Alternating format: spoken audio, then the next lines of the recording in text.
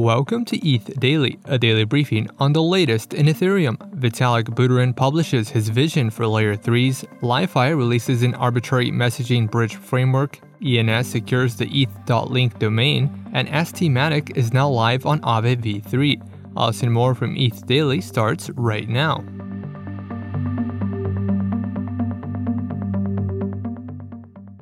Vitalik Buterin published a post on Layer 3s, the concept of a protocol anchored onto another Layer 2 protocol to increase scalability. Buterin states that stacking rollups on top of rollups will not work.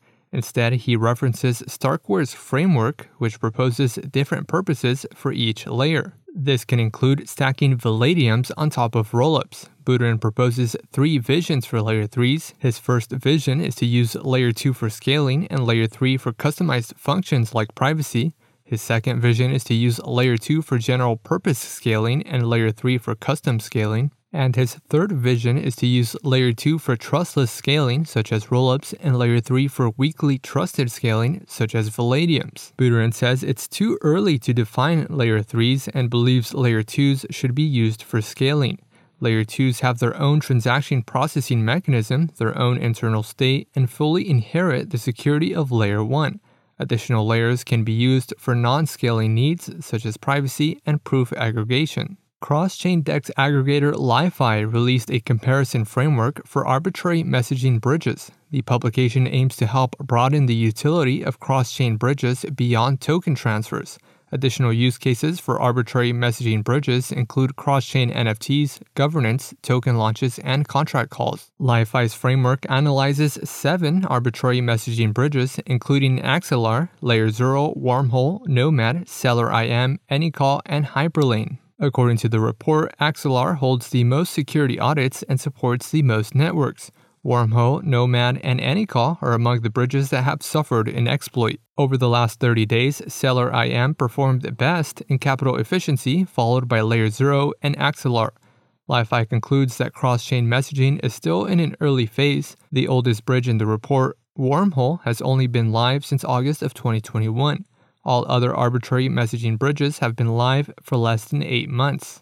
Blockchain security firm PeckShield released KillSwitch, a self-service tool for detecting and blocking exploitation transactions before they are included in a block. Users simply select an asset and specify a loss percentage that will trigger the kill switch.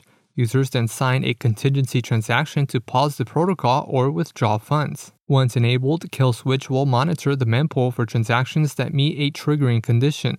If detected, the KillSwitch will execute a transaction that will front-run the exploitation. Since the tool relies on the mempool, it is possible for Flashbot's transactions to go undetected. KillSwitch is currently in an experimental phase. ENS is now in control of the ETH.link domain after U.S. District Judge John Tucci issued a temporary order for the domain to be transferred back to Virgil Griffith, the original owner. The transfer comes after True Names Limited, the company behind ENS, filed a lawsuit against GoDaddy for breach of contract. GoDaddy reportedly sold the domain to Dynadot for $852,000. ENS says users can now resume using the ETH.link domain name or can continue using the ETH.limo domain for accessing their ENS domain over HTTPS. ENS's ownership over the domain is not yet final as the case is still being litigated. And lastly, STmatic, Lido's liquid staking token for Matic, is now live on Aave's Polygon v3 market. Aave governance approved the decision to add the token back in April. STmatic is a non-rebasing token that accrues value over time. Users can leverage their yield positions by using STmatic as collateral to borrow up to 50% in loan-to-value ratio. STmatic holds a liquidation ratio of 65%.